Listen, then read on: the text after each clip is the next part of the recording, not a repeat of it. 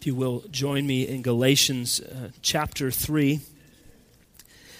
Galatians chapter 3, we continue in our series through the book of Galatians. This morning we will be looking at verses 10 through 14. Our title of our sermon this morning is Redeemed from the Curse of the Law. And our key words for our worshipers in training are law, curse, and judge.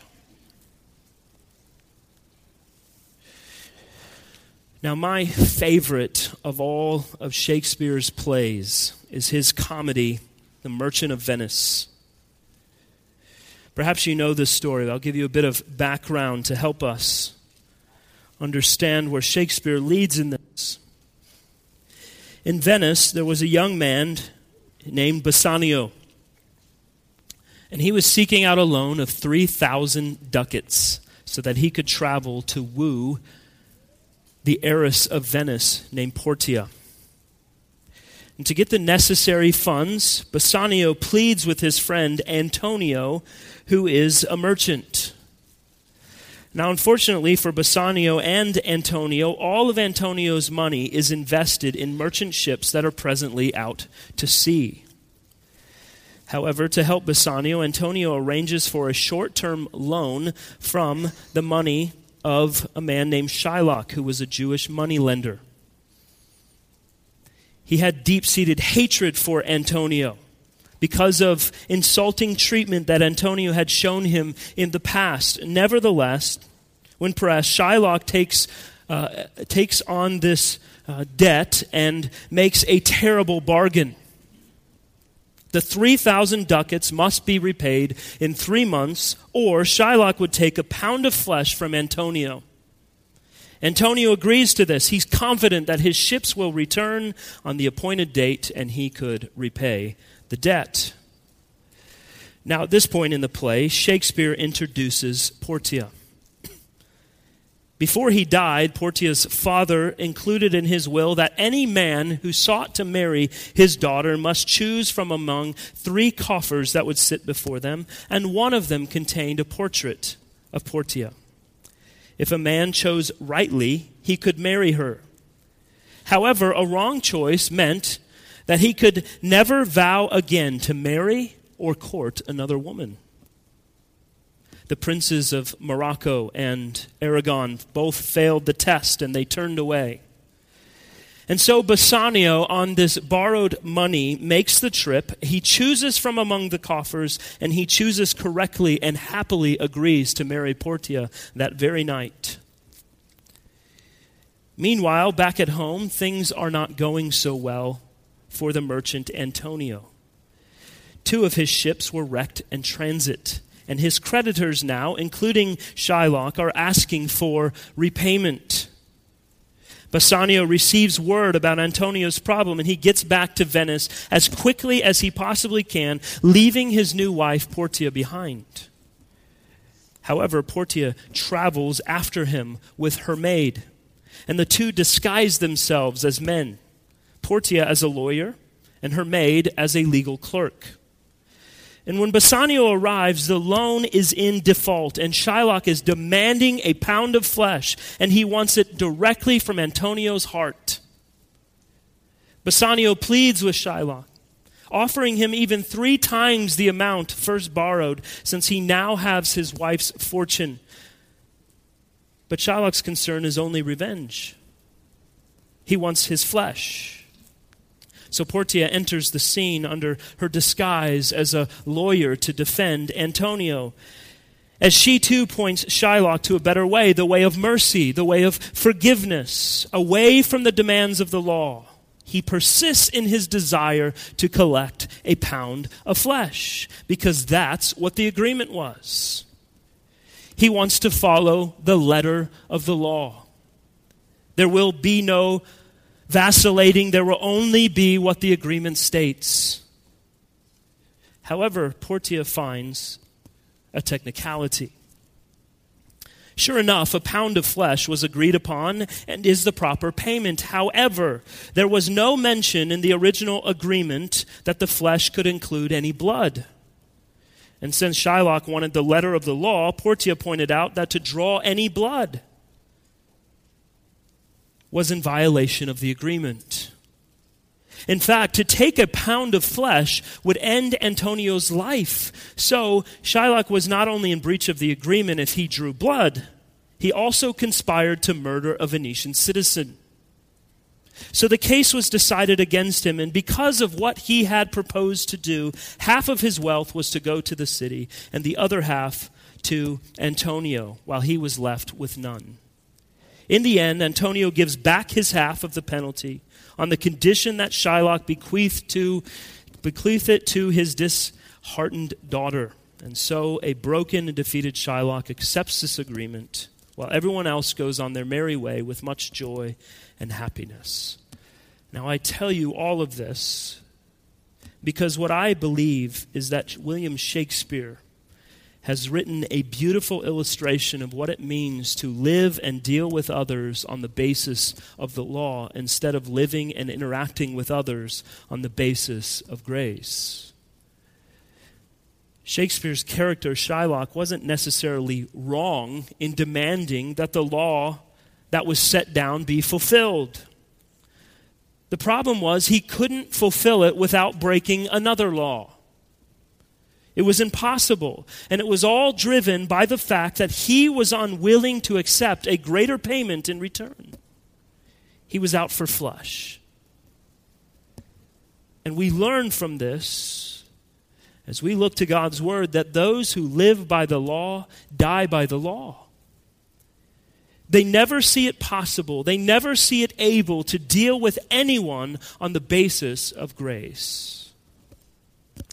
The legal-heartedness of Shylock is the same legal-heartedness that naturally exists within you and me. Prior to a work of God within each of us, we're seeking to hold others to the law, most often to our law, to earn favor in accordance with the law, all the while being unable to maintain the standard for ourselves and falling far short of what God actually requires of us. The more we try to keep the law, the more we find we are unable to actually fulfill it.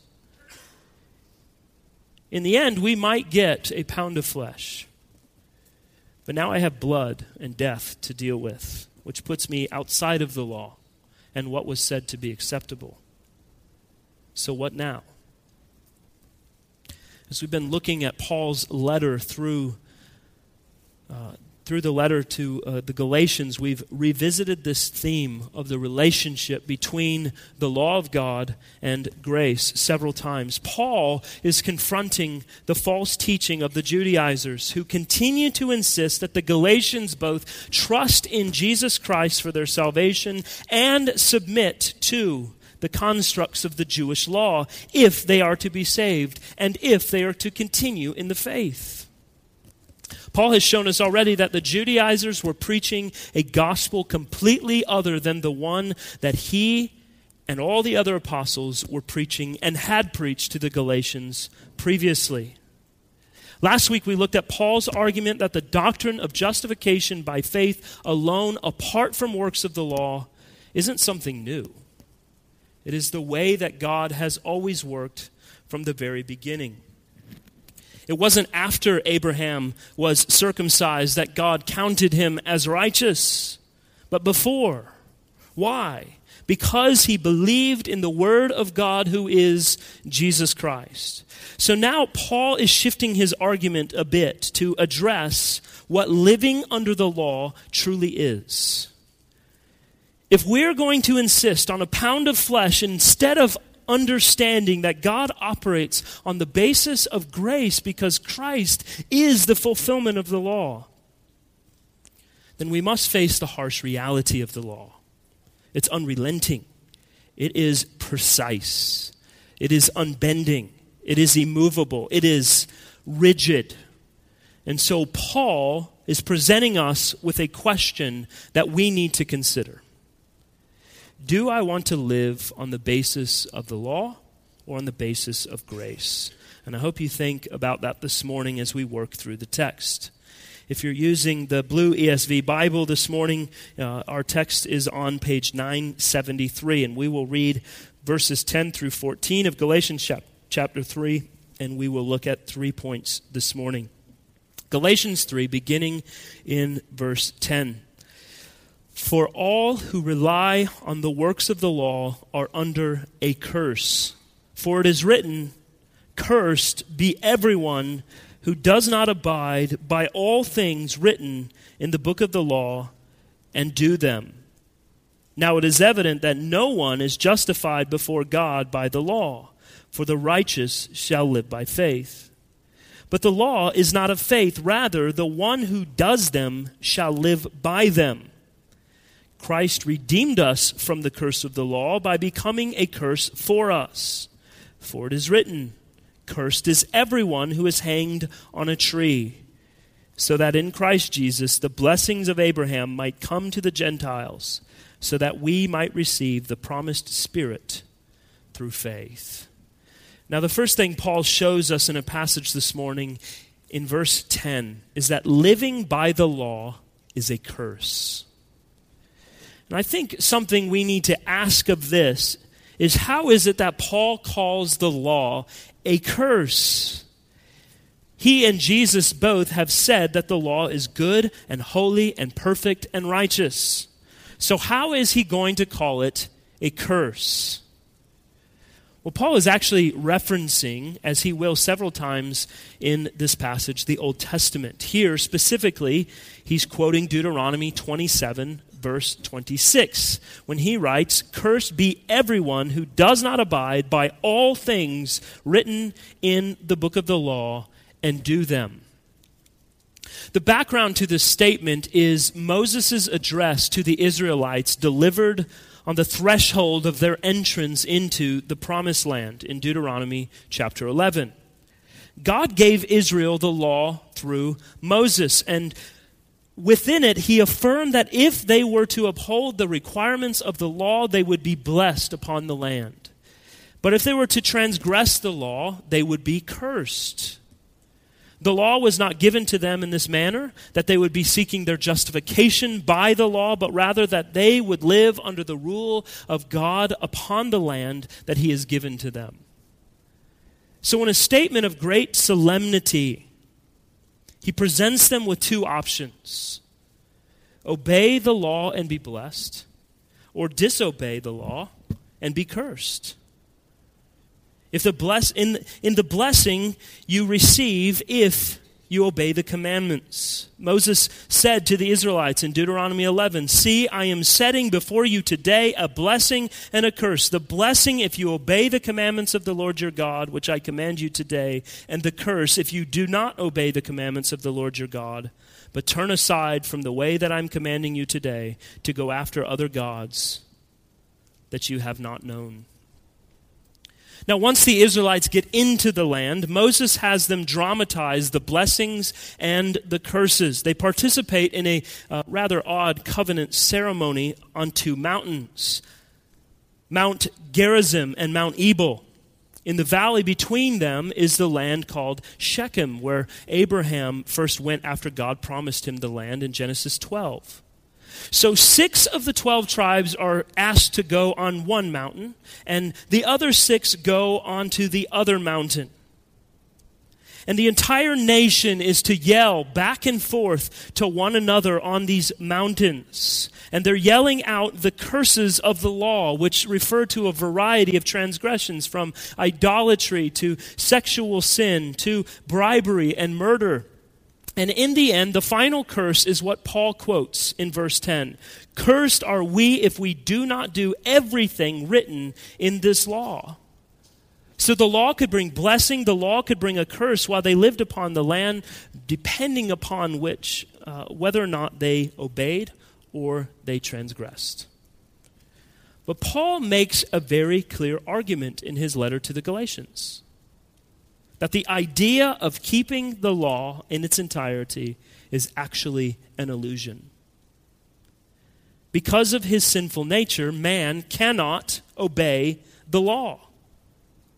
So while there's a sort of hypothetical possibility of blessing that is received through obedience to the law, the actual blessing does not arise. Why?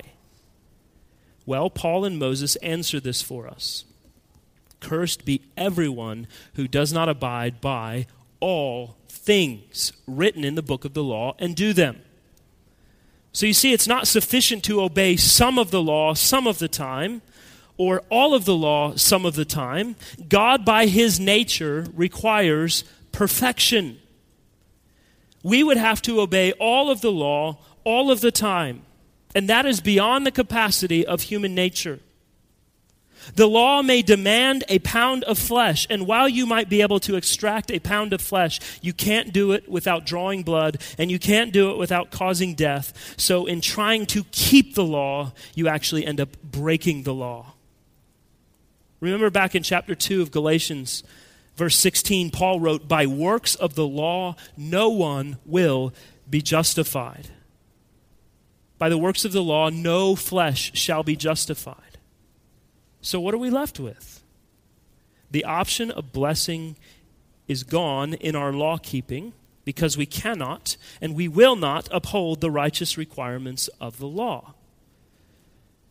Now I want to remind you, we're talking about these things in the context of justification. As believers, as Christians, the law is utilized in a different way. But Paul is speaking in the context of one being saved, not walking in obedience as Christians, but one who's coming to God on the basis of the law that they would be justified. And in that way, there is only the curse of the law. The law condemns all men. You'll have to keep the whole thing. And as you try to keep the whole thing, the more you try, the more you'll fail, and the more you'll be made aware of your absolute inability. And the more ominous the curse of the law will be hanging over your head. So who is it that is under the curse? Paul tells us again at the beginning of verse 10, all who rely on works of the law are under a curse. In other words, anyone who is seeking after his justification, anyone who is seeking to have a right standing before God based upon their keeping of the law, their good works, anyone who's expecting to obtain divine favor by their obedience will be cursed from the very law that they're seeking to uphold. And I hope we hear that loud and clear. All people who are seeking to be justified by works of the law, instead of being justified by Christ, will be cursed. And this clearly has its primary application with the Jews of Paul's day and to those like the Judaizers who taught that Christian believers must also keep all of the requirements of the Mosaic law. These quite clearly can be described as being of the works of the law. Now, some people might read this and think, well, he's dealing with those who are intentionally seeking to win God's favor by attempting to live up to the law's requirements, but I'm not doing that. Now, I also don't have faith in Christ, but I'm not trying to uphold the law, so this doesn't matter to me. I'm in the clear. Not so fast. We must remember that all men everywhere are morally responsible to the law of God. So the curse of the law was to come upon Israel if they disobeyed during their life upon the land, and specifically if they went after other gods. But this is the basic sin common to all men, isn't it?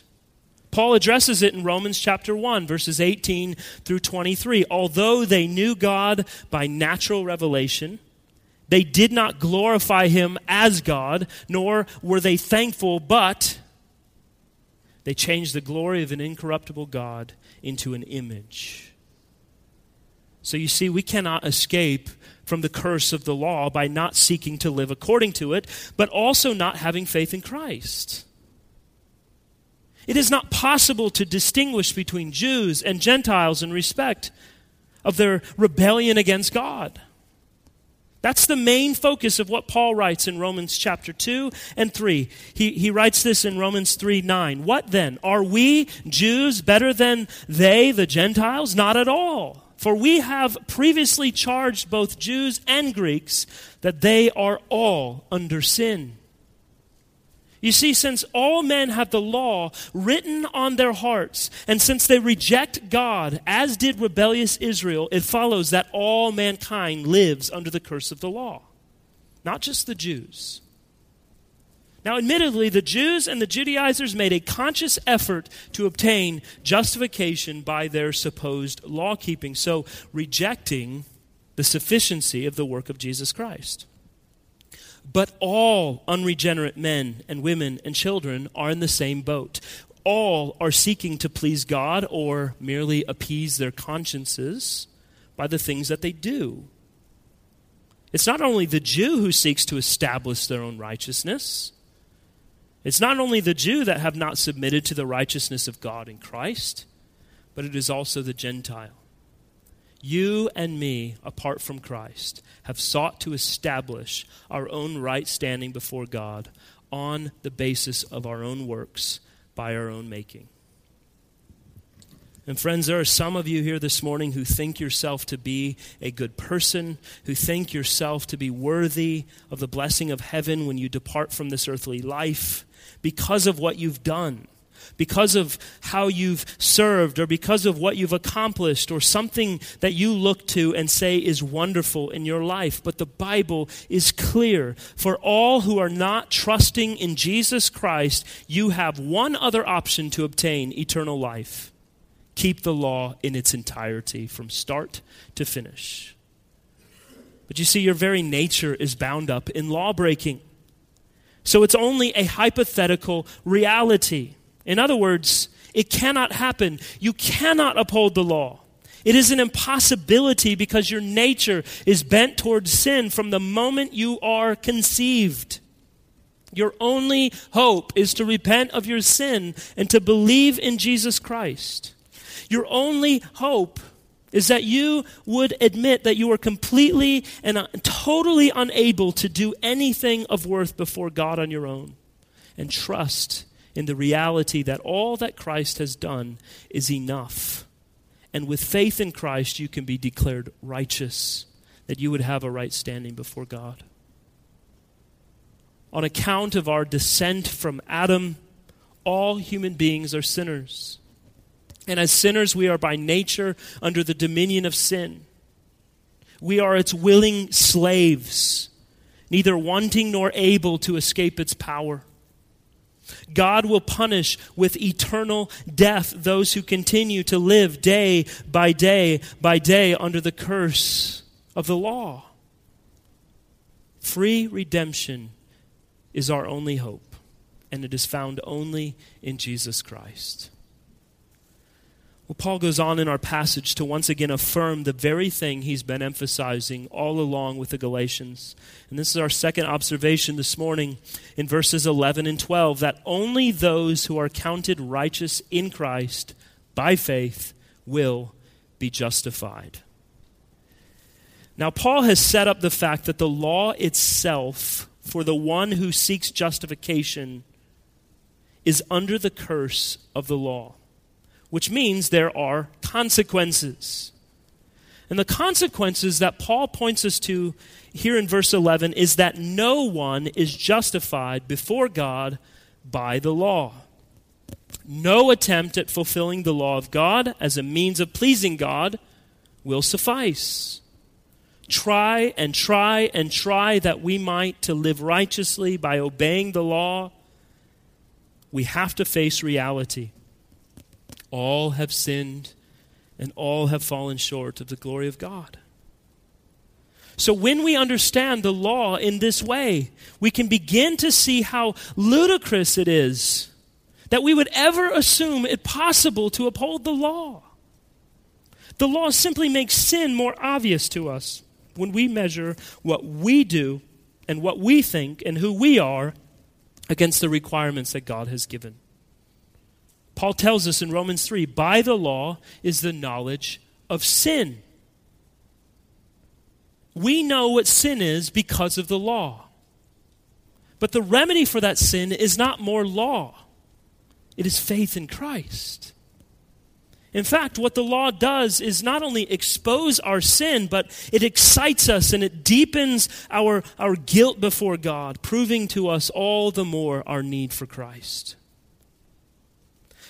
And we could rest there on Paul's case on the logic of the matter alone, but he continues, and he does so by quoting again from the Old Testament. He moves out of the Torah into the prophets this time and quotes from Habakkuk chapter 2 and verse 4, which says, "The righteous shall live by faith."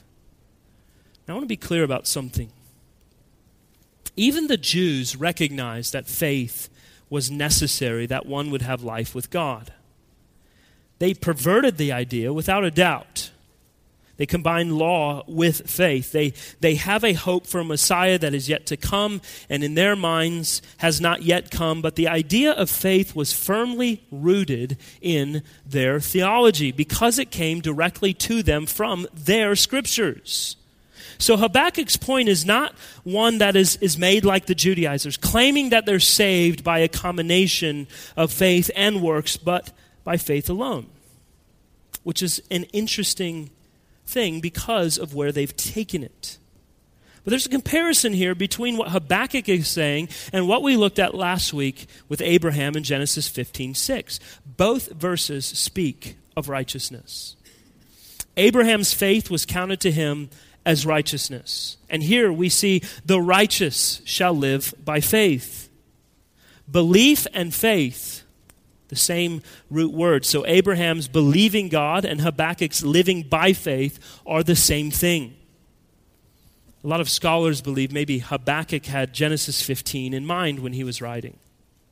But there's also a psalmist who writes, "I have taken the way of faith." Or the Proverbs say, "The one who speaks in steadfast faith will make known righteousness." Or, "A man of faith will abound with blessings." There's a promise here that's consistent throughout all of Scripture. The promise of what faith brings. The result of faith is life with God. The righteous shall live by faith. Righteousness gives us life in Jesus Christ. But it only comes by faith and never comes by works of the law. So, says Paul, those who are justified in the sight of God, those who are the just, live before God by virtue of their faith.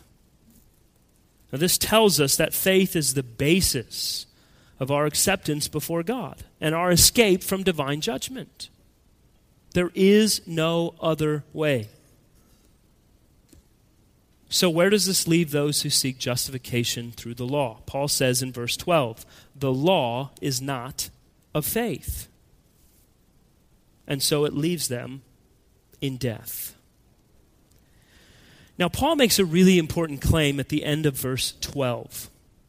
The law is not of faith, rather, the one who does them shall live by them.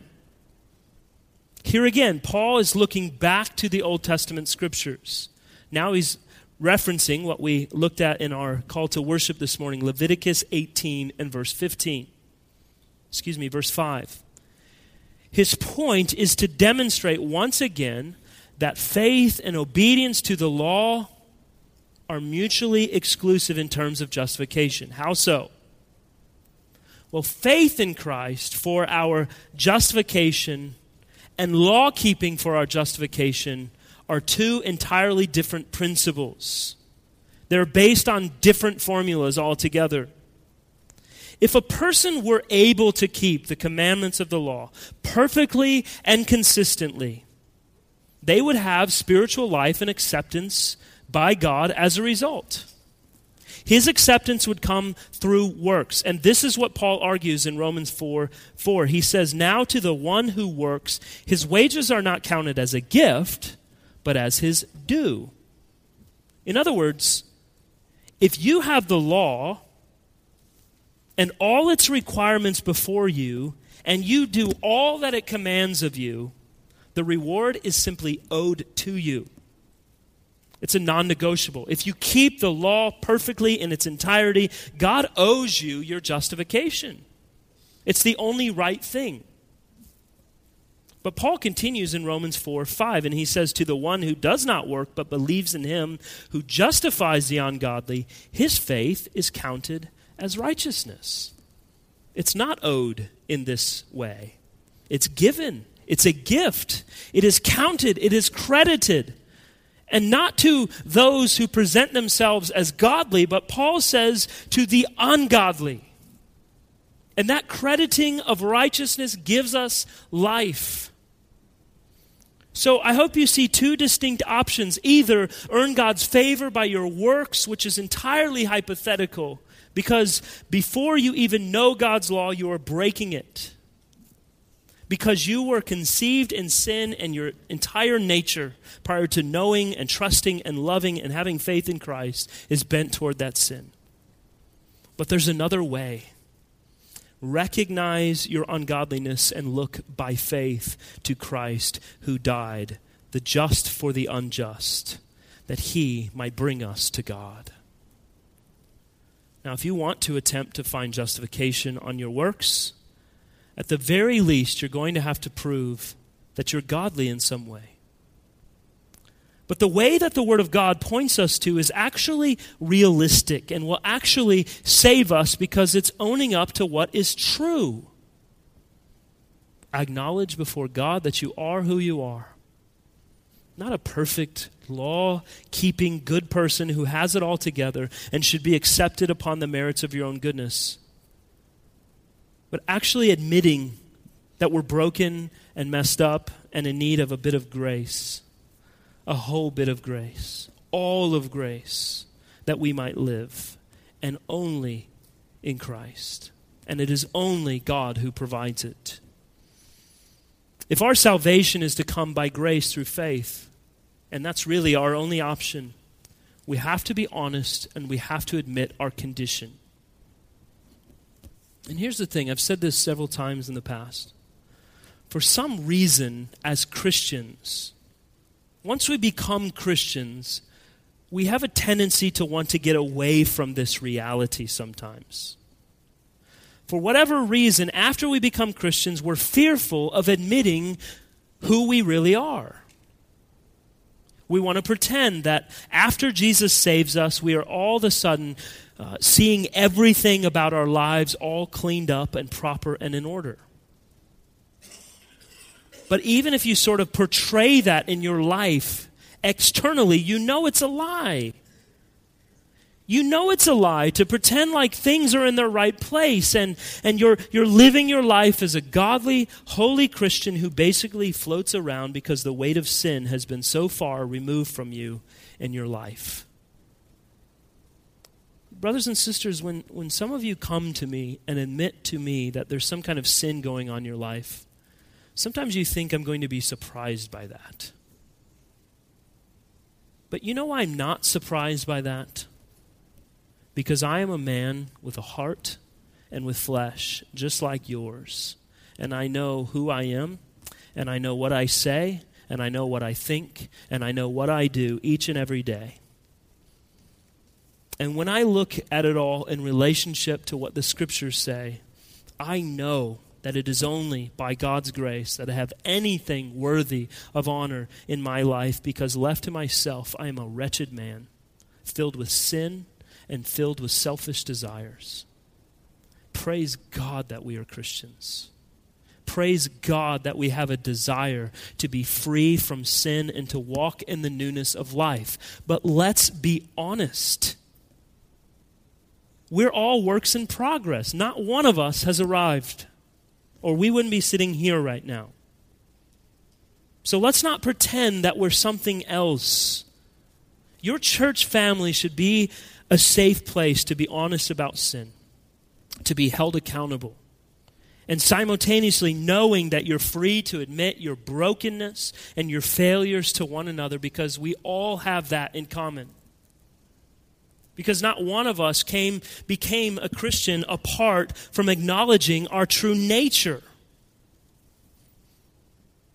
We're relying not on our works, but solely upon the works of Christ on our behalf, by grace, through faith.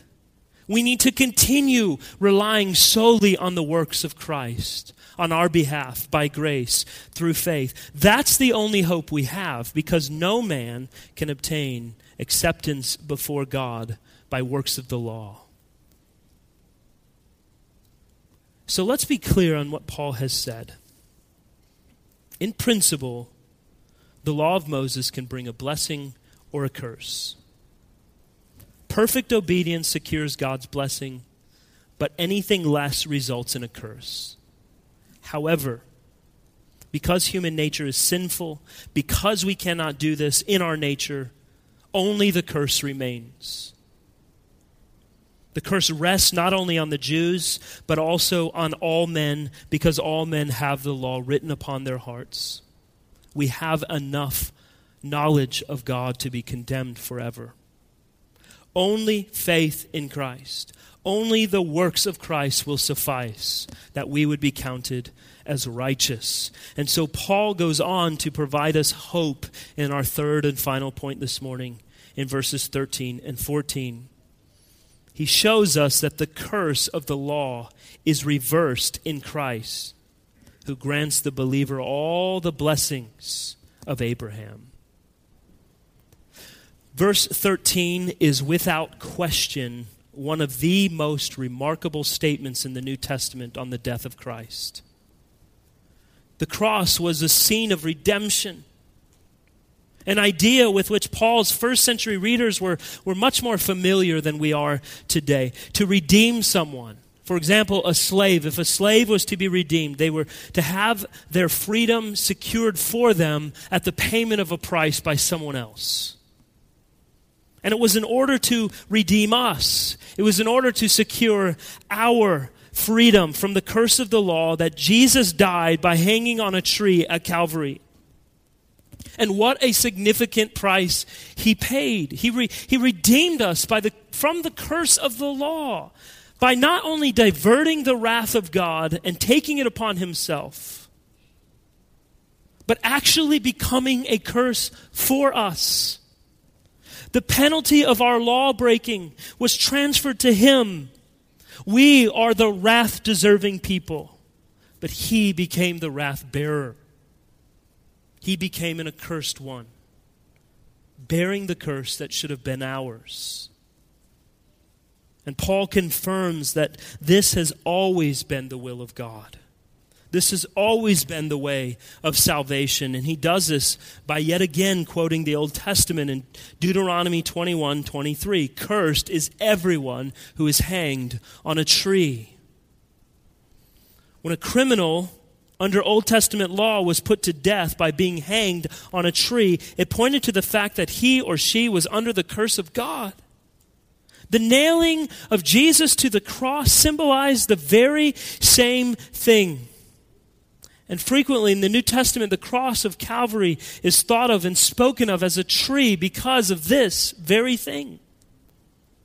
He became a curse for us. And this is because the Christ who died to redeem us from the curse of the law by becoming a curse for us. I want you to notice how Paul writes what he does in verse 13. He says, Christ redeemed us.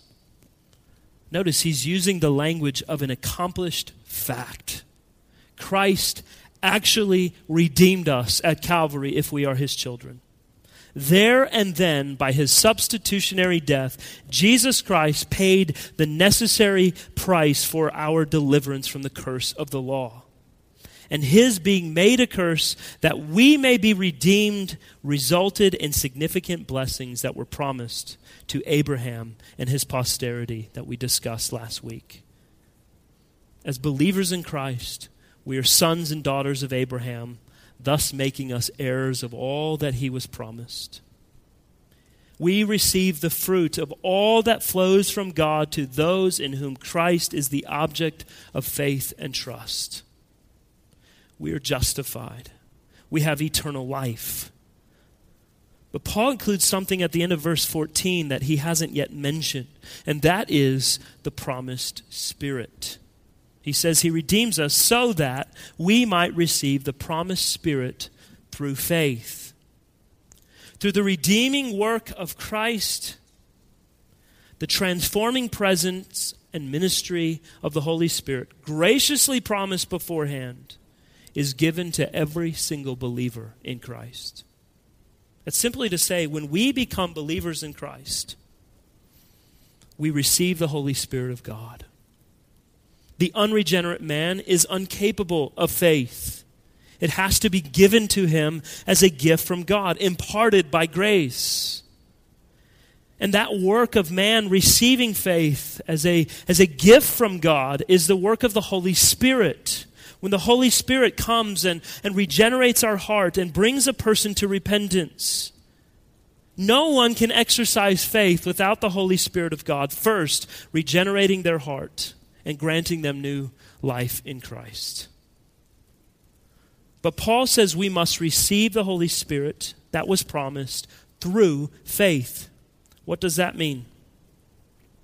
The Spirit does the work of regeneration. The Spirit grants us faith. But what Paul is alluding to here is our consciously acknowledging Him, being in our hearts, and living in our lives in a permanent residence according to the promise of Christ.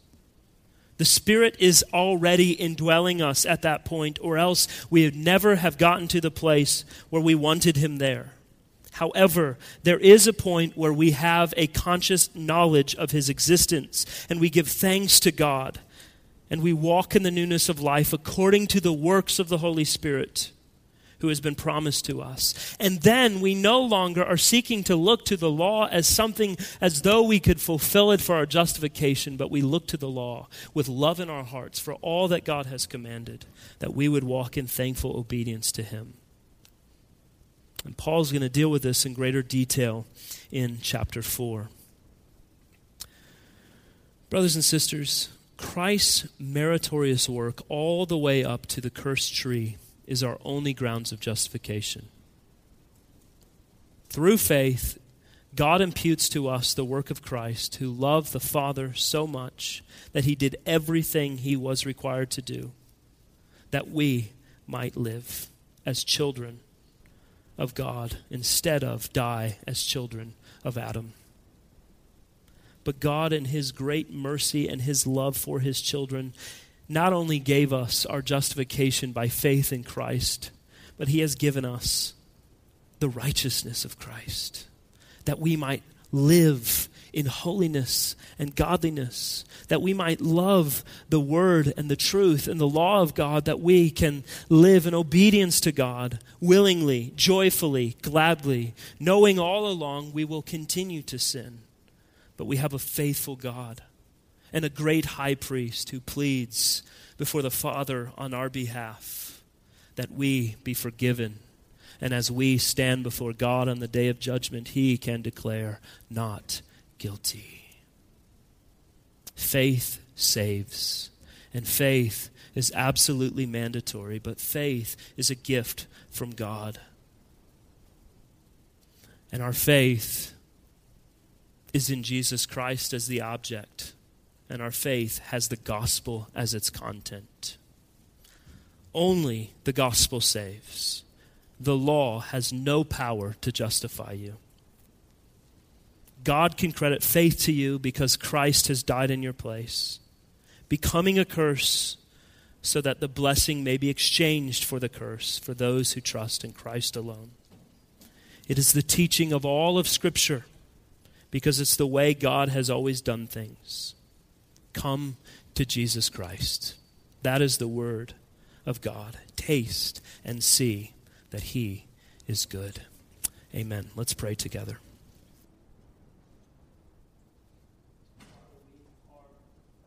So grateful for your word.